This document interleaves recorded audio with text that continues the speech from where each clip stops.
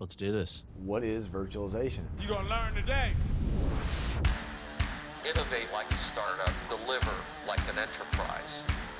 I hope you're coffeeed up and ready because it's going to be a great day.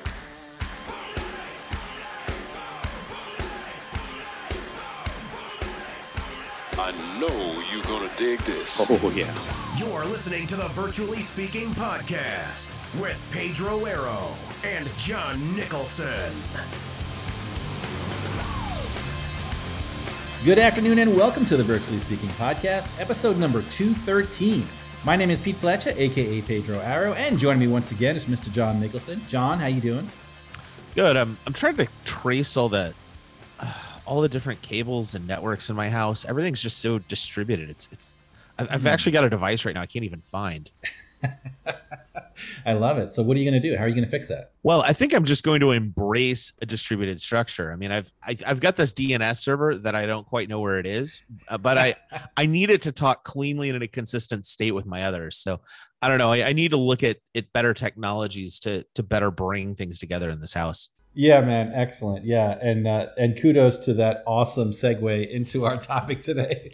We definitely talking some distributed systems, but I'm really excited. We've spoken to this gentleman before, but this time we're talking about something that is super exciting. It's VMware blockchain. And so joining us on the podcast, not for the first time, is our good friend, Mr. Josh Lory. Josh, welcome back.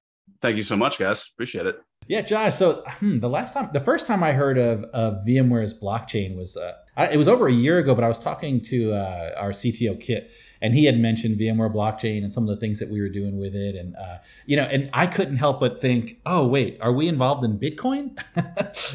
It doesn't seem like an enterprise level. I don't know. I was very confused, but I know it's a totally different game with some common ground with Bitcoin. But maybe we can just start very high level and explain to folks what exactly is VMware blockchain. Yeah, great. Thank you so much for having me on. And John, you are the master of segues, so thank you for that. That was great. Yeah, so a couple key points here that I'll make is, VMware blockchain, it builds on VMware's DNA as a company. We've been in business for over 20 years, 24 years to be exact.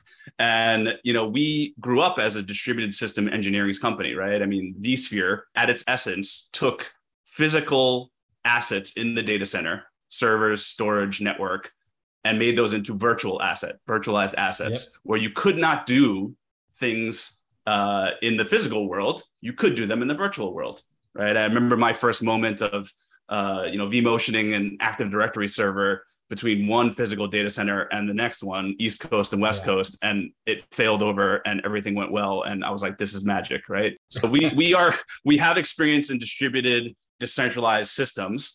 And now we're looking at blockchain as this shared source of truth. And we want to take all of the attributes of public blockchain. You mentioned Bitcoin, Ethereum, is the second, largest out there as far as value. Things like immutability, shared source of truth, privacy, right? All of these attributes that we want, consensus, and bring that to the enterprise, bring that to business, right? This is about applications being architected differently, designed differently in a decentralized, distributed way. Where are those applications going to run in the future? That is on a blockchain, right? As the internet architecture starts to change from Web 2.0 to 3.0, and I know Jack Dorsey just released Web 5.0, which was a huge, I thought that was very funny. That is a Jack thing. F it, we're going straight to 5. We're skipping 4, we're going to go to 5. But the key principle there is that, the masses can join protocols like TCP/IP and HTTPS, and anybody can join the internet. And in Web 2.0, customers and clients and users of the internet, you could read data, you could write data, but you could not own your data. And this is the new precipice of Web 3, if you believe it or not. But the Web 3 world is that you can own a piece of the internet, an asset on the internet. And you can own your destiny, right? Not your keys, not your coin. But we want to take all those great attributes and bring them to business, bring those to large institutions. And that is what we're doing with our VMware blockchain platform. It is a blockchain platform through and through. We developed this back in 2018, our amazing VMware research team, a bunch of cryptographers, engineers, distributed systems engineers, built out a new consensus protocol. It's based on older technology, Byzantine fault tolerance consensus protocol, but we built this into a scalable system that enterprises can use, which they expect all of the non-functional requirements to be there in a distributed system. Things like scalability, performance, day two operations. How do you back up a blockchain, restore it, do DR? How do you do upgrades with data consistency? All of these things, right? Production support, right? Coming from a company that they trust, right? With all their mission critical applications all running in a centralized model, right? Today, we want to take this into the next rung, the next architecture of a decentralized model. And so that is why VMware Blockchain exists. We went initially available with our VMware Blockchain platform and product in late 2020. So we've been around for about 2 years, and we have some really amazing use cases, particularly in financial services that we're going to talk about here in a second, that I think are some of the best use cases that we have in the ecosystem, right? And I'm very excited to share those. And then we'll talk about, how your audience can get started on VMware Blockchain and start, kicking the tires on things. So it's great to kind of hear about the platform, and it's cool hearing that we do have some unique IP here. The Byzantine fault tolerance, it looks like it addresses some of the scalability concerns from a throughput or transactions per second from a state basis that some of the traditional blockchain technologies have had. But what are some of the use cases that we're enabling? What are we doing here? I mean, we can talk about the how this is different than a transactional database or things like that, or we can talk about this different than traditional distributed applications. What are some of the specific use cases that we're seeing crop up? Yeah. Thank you, John, for that. So I'm going to do it through a customer lens, right? And just building on the last question, our blockchain, VMware Blockchain, is a private permission chain, right? We want businesses to build out their ecosystems in a private way, invite their trusted parties or trustless parties to the ecosystem, and then start transacting on VMware Blockchain. We know that this will evolve, going back to, public blockchain world, this will evolve into a multi-chain world where, there will be companies, like I'm going to mention here in a second, that want to bridge from a private permission chain into a public L1 mainnet for things like, trading, cryptocurrencies or bringing in stable coins or doing finality and timestamping on a public chain. Yeah. So we get that. We know this is going to be an evolution. And just like we've become a multi-cloud company where everything, started, underneath a desk, in a physical machine, then we moved into private cloud, SDDC, and now it's a hybrid multi-cloud world. That's the same path that we're heading here with blockchain as well. It's much earlier in the cycle, right? This is a 10 to 15 year cycle, we believe. And so we're almost like at the beginning of cloud, if you go back, 8 to 10 years ago. So anyways, as I get into these use cases, just keep that in your mind, that it is early. This is a private permission chain. You get started with an ecosystem within the company's, network of businesses that they operate and partners that they operate with. And then eventually it's going to bridge out to public blockchain as well. Okay. So primarily we are focused on financial services companies, use cases, and particularly within capital markets. So these are players like very large stock exchanges, asset managers, clearing and depositories, central banks, technology providers that provide platforms and ecosystem networks already to capital markets players. Right. So it's all investment banks, large investment banks as well. So those are the key players that we are positioning ourselves towards. And that's for a couple of reasons. One, we got our start there back in, early 2020, 2019 with ASX, the Australian Security Exchange. This institution handles all stock clearing and settlement for the entire Australian equities market. It's about the $2 to $3 trillion market. So it's very, very large. And they handle everything from clearing and depository to clearing and depository. We have an institution here called DTCC that sits on top of all the exchanges. They are their own DTCC, for example. They deal with all the public listings of companies on Australian Stock Exchange, and then everything that has to do with clearing and settlement, and making that market flourish. They have built their new clearing and settlement function. It used to be called Chess, or their current system is called Chess. They're building out Chess Plus which is a new clearing and settlement platform based on distributed ledger technology, VMware blockchain. And they're using smart contracts to automate these mutualized workflows and take out a lot of the friction in the current system, right? So that is one really nice use case, is clearing and settlement, post-trade operations, middle to back office functions, where we can take out a lot of the friction, efficiency. We can increase efficiencies. We can increase liquidity in that market, which is a big one right now, especially as the market is getting squeezed as well. And there's a liquidity gaps in the market. It brings, fairness to the market because it's more transparent. ASX is seeing, in their industry testing of this, their partners come on board and start to test this in different ways that weren't possible before in the traditional system. So that is one really nice use case. In the meantime, they set up a new network on the side of Chess Plus, because that's the first one, clearing and settlement, called Symphony. And Symphony is their blockchain as a service platform. So they're essentially leveraging VMware blockchain and smart contract technology. It happens to be digital asset DAML in this case. And they are providing that to other customers that want to set up their own blockchain ecosystems. So for example, they have KPMG on Symphony, blockchain as a service.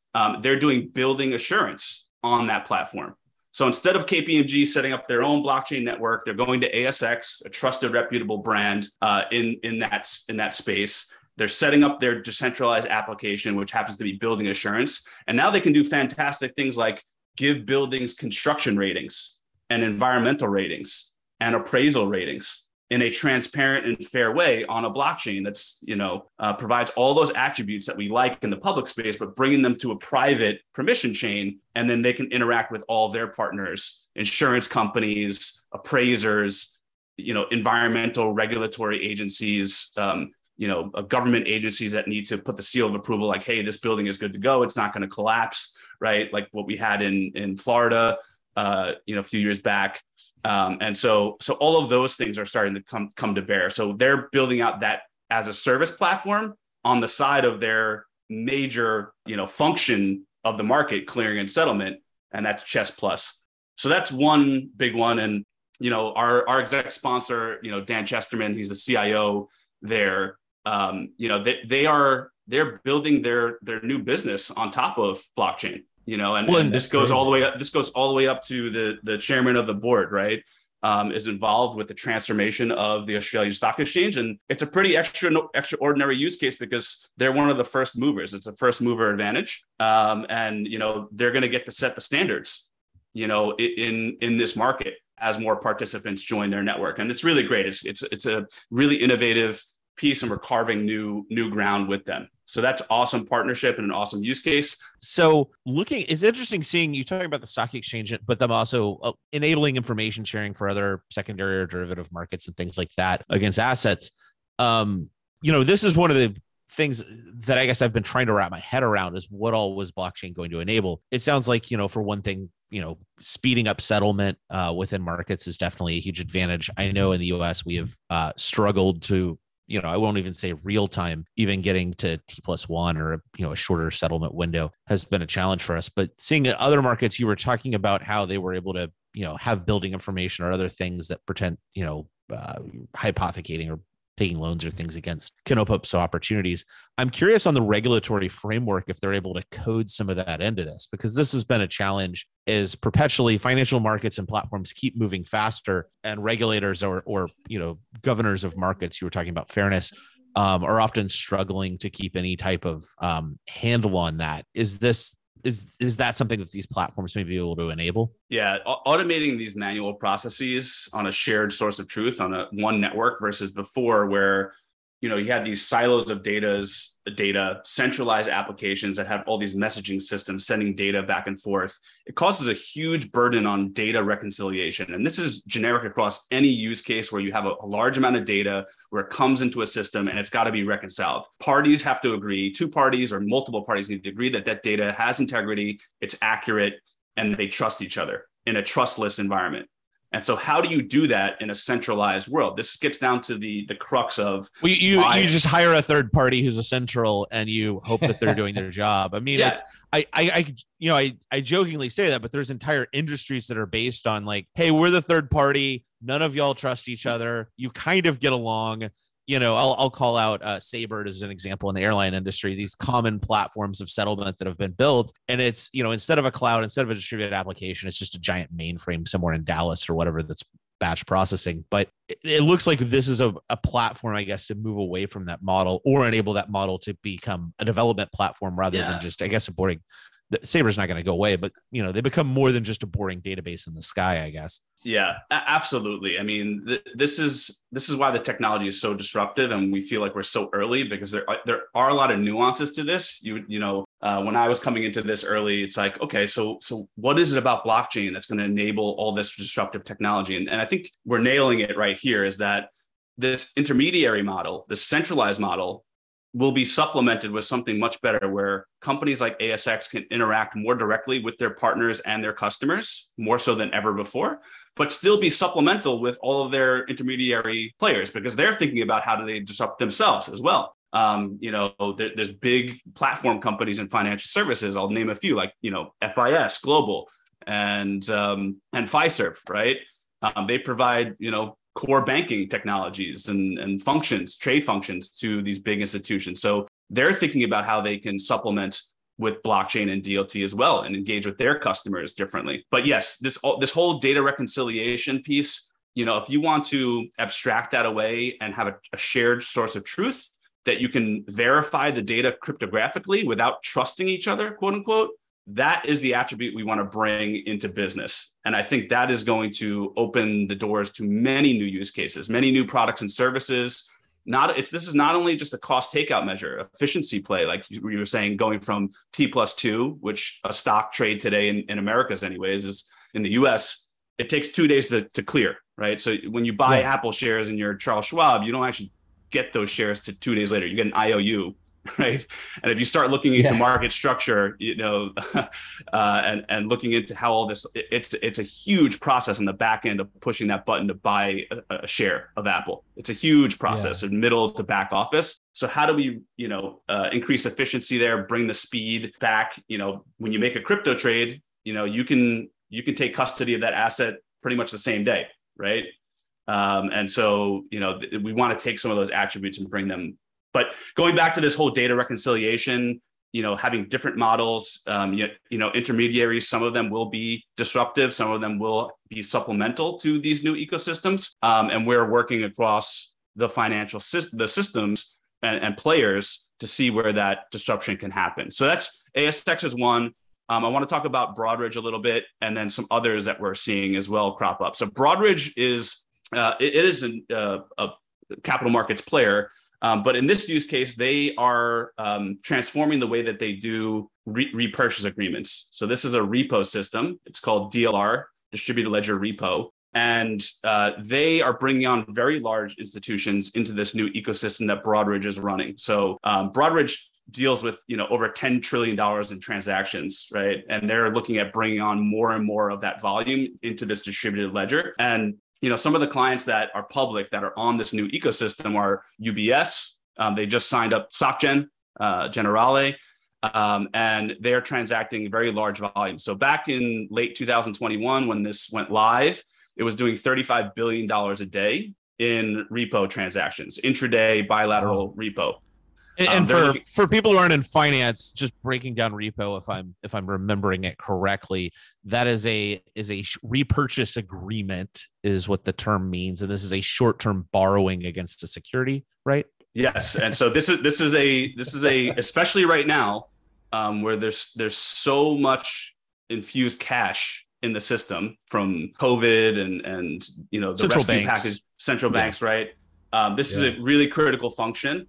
They're looking at increasing liquidity. They're looking at, building efficiencies into this, doing different use cases. So right now they're doing intraday bilateral agreements. They could be doing overnight, in the future, things like that. But this is a way for them to increase liquidity, reduce the friction in the system, increase efficiencies in the system. And that's why these clients are seeing, or they're seeing new adoption, right? This network effect of new participant nodes coming online, like UBS and SocGen. These customers, these very large institutions, are seeing $2 to $3 million a year in trading fees reduction on this new platform, which is really big, wow. right?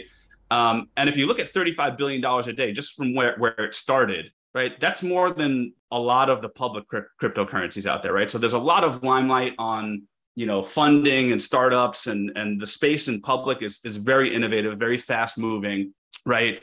It's great, all the use cases that are coming out, because it's forcing everybody to raise their game. And be more competitive, right, in this space. Yeah, but the repo market may be boring, but it's a $2 trillion global market, and even if you're handling a small double-digit percentage of that is a stupid amount of money. And this is going back to the main theme of, if we unleash the core positive attributes of public blockchain in business, right, in the private sector or even public sector, right, there's so much money, so much innovation to be unlocked, because the cryptocurrency market is less than $1 trillion right now, right? It's gone down substantially. It was close to $2 trillion a few months ago.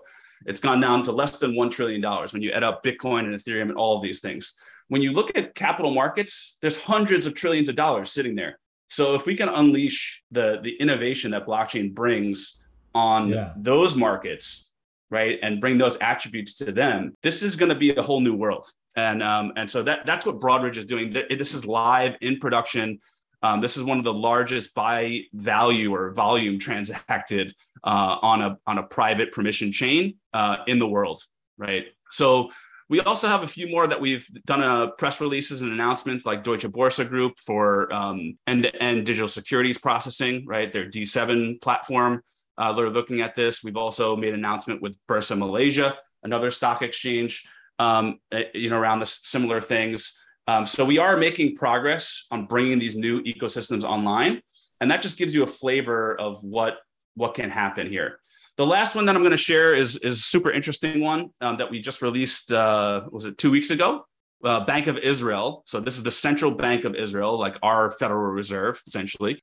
They produced a study on their digital shekel. So this is their central bank digital currency project, CBDC. And what they really are focusing on is, how do we provide privacy to our citizens and constituents if they were going to use a CBDC, right? For one of the main adoption barriers to creating a CBDC is, well, you, me, John, Pete, myself, I don't want the central bank looking at every single transaction that I make. When I go to CVS and buy a packet of gum with the CBDC, like, why should they care about that? Why should it be reported and tracked and everything? So how do we provide accountable privacy, right? The digital analog of cash. If you can think about cash and the good properties, it's completely private, right? Yeah, of course. Absolutely, right?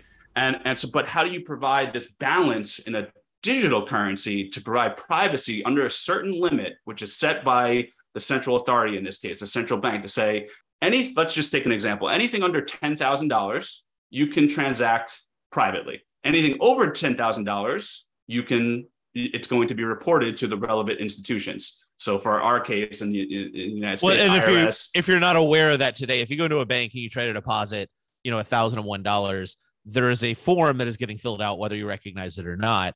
And right now, it's this kind of bizarro system of, entirely depending on whatever gut feeling the bank manager felt that day, they might just freeze your account for a month. No, I mean, this is a thing. Like, you'll see these Reddit threads. People are like, "Oh my god, I bought I sold a car in cash, and I deposited, and now I can't access my bank, and they haven't talked to me for a month." And like, automating that type of system and providing some clarity on that is interesting. Of how do you provide that balance of not enabling money laundering, which is really what this is about. Yeah. That's right. And most people don't realize today, if the government asks for Bank of America's information, Bank of America really has to give it over, right? And so they can look at technically all of your transactions, but how do you provide a system where cryptographically everybody on that system can say, yes, anything under $10,000, going back to our example, is private. I can prove that with math. And we have, our amazing team of researchers and VMware blockchain engineers to come up with this stuff. But, there's a paper on digital cash infrastructure, this technology called UTT, untraceable transactions. It's based on zero knowledge proofs, and it kind of supercharged that whole concept so that, institutions like a central bank can institute this accountable privacy policy at scale of millions of users that are going to potentially use the system and or the digital currency. They happen to be like the IPX protocol versus TCP/IP, I guess, right? Yeah, and I think to that point, Pete, we're going to start talking about blockchain like TCP/IP and some of these technologies that don't really get talked about but are critical to making the internet work. It's going to become mainstream where it's like, oh, I have a decentralized application. It happens to use this blockchain, this smart contracting language, these protocols to communicate, and this is how it secures itself, right? And I think that's where the industry is going versus, all the ins and outs of each blockchain. And that's another point that I wanted to make. So our blockchain platform, VMware Blockchain, supports multiple smart contracting languages.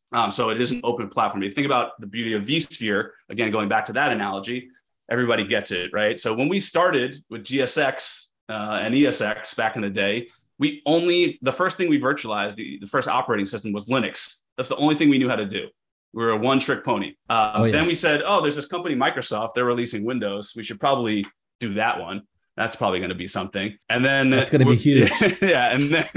And then we're like, oh, you know what? We should probably do Oracle databases, right? And that was sort of the order, right? But the point being is that you can operate these operating systems at scale with the same operating principles and processes on the same platform. You don't have to build all of these siloed stacks for different specialized operating systems. It's the same thing with VMware Blockchain, but we're doing that for abstraction layers of smart contract execution engines. So we support digital asset DAML today. That was the first one. And that's what ASX and Broadridge is doing with their systems today. And it's really geared towards financial services use cases. It's very good for privacy, granular privacy, to provide that to these ecosystems. We also just introduced our tech preview of Ethereum. So we have an EVM compatible, system as well. And so you can run both of these smart contracting languages if you want that flexibility to say, you know what, this use case, I'm going to use Ethereum. And in the case of Bank of Israel, they are exploring the Ethereum path, which gives them access to a much larger ecosystem of developers, tools, use cases, right? The public version of Ethereum, right? All of the assets and currencies that are currently on there, right? You got USDC, you got all the new, stable coins on there that you can access eventually and bridge into. So that it gives you a lot of advantages there. But the point being is that you use the same platform that is going to be scalable. You can do day two operations around it. You have comfort around it because it's supported by VMware, right? I saw backups and restore. That makes me happy. Yeah. So I knew that would, John. Always get everybody on that part. And it also works with AWS, correct? Yeah. So that's the other piece. You can run this platform. This is the other part of being distributed is you can run this platform on a vSphere based cloud. Either you own it on premises or in the cloud. You can run it, on AWS native. That's an option as well. We see customers doing that. And really anywhere else that you want. And then you can provide distribution that way as well. A lot of people don't realize some of these public chains like Ethereum, 70% of the nodes on Ethereum sit on AWS. Yeah. Right. Exactly. So, when you talk about decentralization and distribution, it's at many different layers, right? And so that decision usually comes way down the line of where all the nodes are going to operate.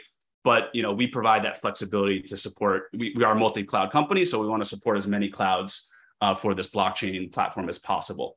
Okay. Sure. So that's an important difference there. Versus the space that we're in, these private permission chains, that we can have this open platform and do this at scale with all the enterprise grade capabilities that we mentioned before. So Bank of Israel, going back to that one, if that project moved forward, and it's still early in digital currencies, there isn't really, besides China, there really isn't a country out there doing this at scale yet, but it is coming. There is demand for it, but we got to figure out this privacy piece. And our amazing engineering and product team on VMware Blockchain is really leaning into that and wants to invest in that space so that we can provide granular privacy and that feeling of safety, right? That I can transact privately. And this could be across any use case. It doesn't have to be just digital cash or digital currencies. It could be across, when you share your records with the government, like some pieces of information you don't want to share. So you can click off of those and you can cryptographically prove that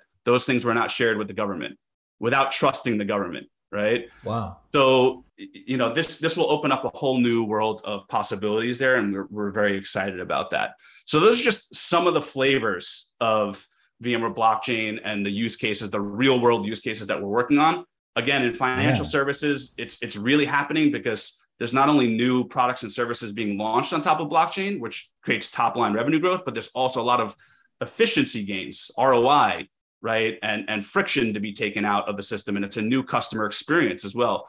So financial services for us, really, we feel like they get it. We started there. We grinded our teeth there with ASX and Broadridge. They're great partners of ours, customers. And then we really want to focus on this market instead of diluting ourselves across multiple use cases, multiple markets. We want to really, really kind of win financial services and then spread out from there. Does that make sense? Yeah, that's certainly a pretty aggressive target to start with in the first place. I mean, there's that's go to the amazing. people who have money, man. If you're gonna launch something, we'll figure out like long tail supply. I mean, long tail supply chain and some of that stuff's been cool and talked about, but the opportunity to build the platform and to battle test it at scale is going to be a lot larger on a stock exchange and a settlement system, frankly, than like a pharmacy reconciliation of supply chain. It makes sense. Those are all great use cases, and they need to progress. But what we see is if we can do this with financial services, we can do it anywhere. And also, like you said, right, that's where the money is. That's where the budgets are for these projects. Whereas with supply chain, some of the times it's mostly cost takeout or efficiency. So it's not as high on the priority list in the projects, right? When you look if you're adding 3%, to deliver some agility to a supply chain and retail, like no one's going to sign up on that. It's got to be a huge value win and a cost takeout. That's right. Cost savings just isn't as exciting. So yeah, I was kind of confused initially. I was like, wow, we're really going big into the finance, but no, it makes sense. And like you say, the repo market and some of these things, the amount of transactions is nuts. And even if you add up everyone buying a stick of gum in the last hour at Walgreens, it doesn't hold a candle to the fidelity of data that's being generated through these other platforms. So that makes sense. Yeah. Very nice. So Josh, VMware Explorer is coming up. I'm assuming there's going to be some information about this at that event. Yeah, absolutely. Thanks, Pete. So at VMware Explorer, I definitely encourage everybody listening to sign up for some blockchain sessions. We're going to have 4 of them. Couple of ones that I think you'd be interested in is we have a hands-on lab, so you can take out hands-on lab. You can actually get stick time with the software, setting it up, looking at distributed applications that you can deploy and use cases on top of this. And then you can kind of make that analogous to your organization and different use cases that you have. We also have a live session. It's called Tech Tutorial on how to build a DApp on top of VMware blockchain. So we'll have our team there doing that live with you. And you'll be able to, kick the tires on our Ethereum tech preview and things like that. And actually, again, feel the software. We will have a session on financial services called Wall Street is Paving a New Street on VMware blockchain. And that'll be all about the use cases that we just mentioned, but even more information and sharing some details on that. So if you are in the financial services space, please come to that session. It'll be great to meet you.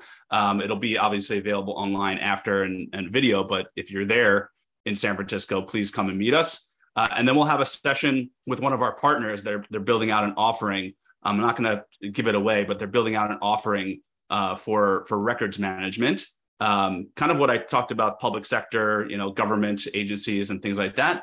They're building out that offering on VMware blockchain and Ethereum. So you can come listen to that one. If you're in public sector, that'll be great. And what else? Yeah, if you want to meet with us one-on-one, you can do that. Again, Hands-on Lab is available now. So you can go on VMware Blockchain Hands-on Lab now. Don't just wait until Explore. But we'll have some live sessions around that at Explore.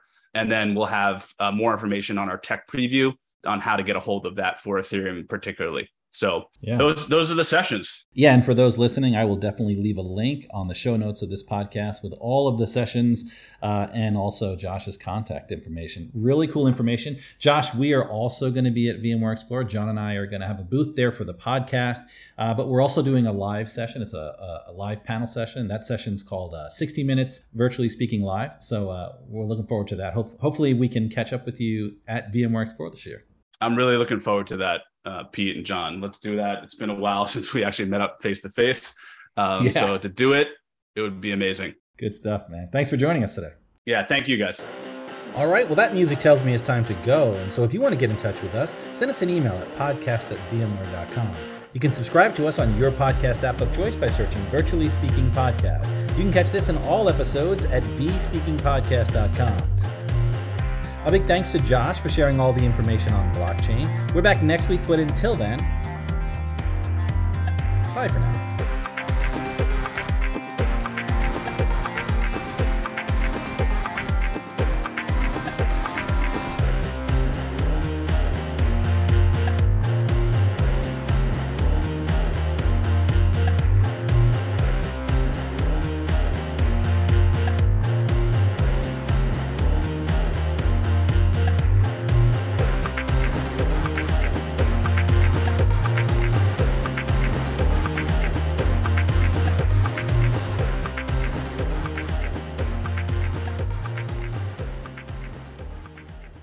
Hey, a quick note for those still listening. Huge apologies on my mic quality for this episode. I happen to be on PTO this week and without my microphone, so had to record it with the laptop. So apologies for the bad quality, but hope you enjoy the episode anyway.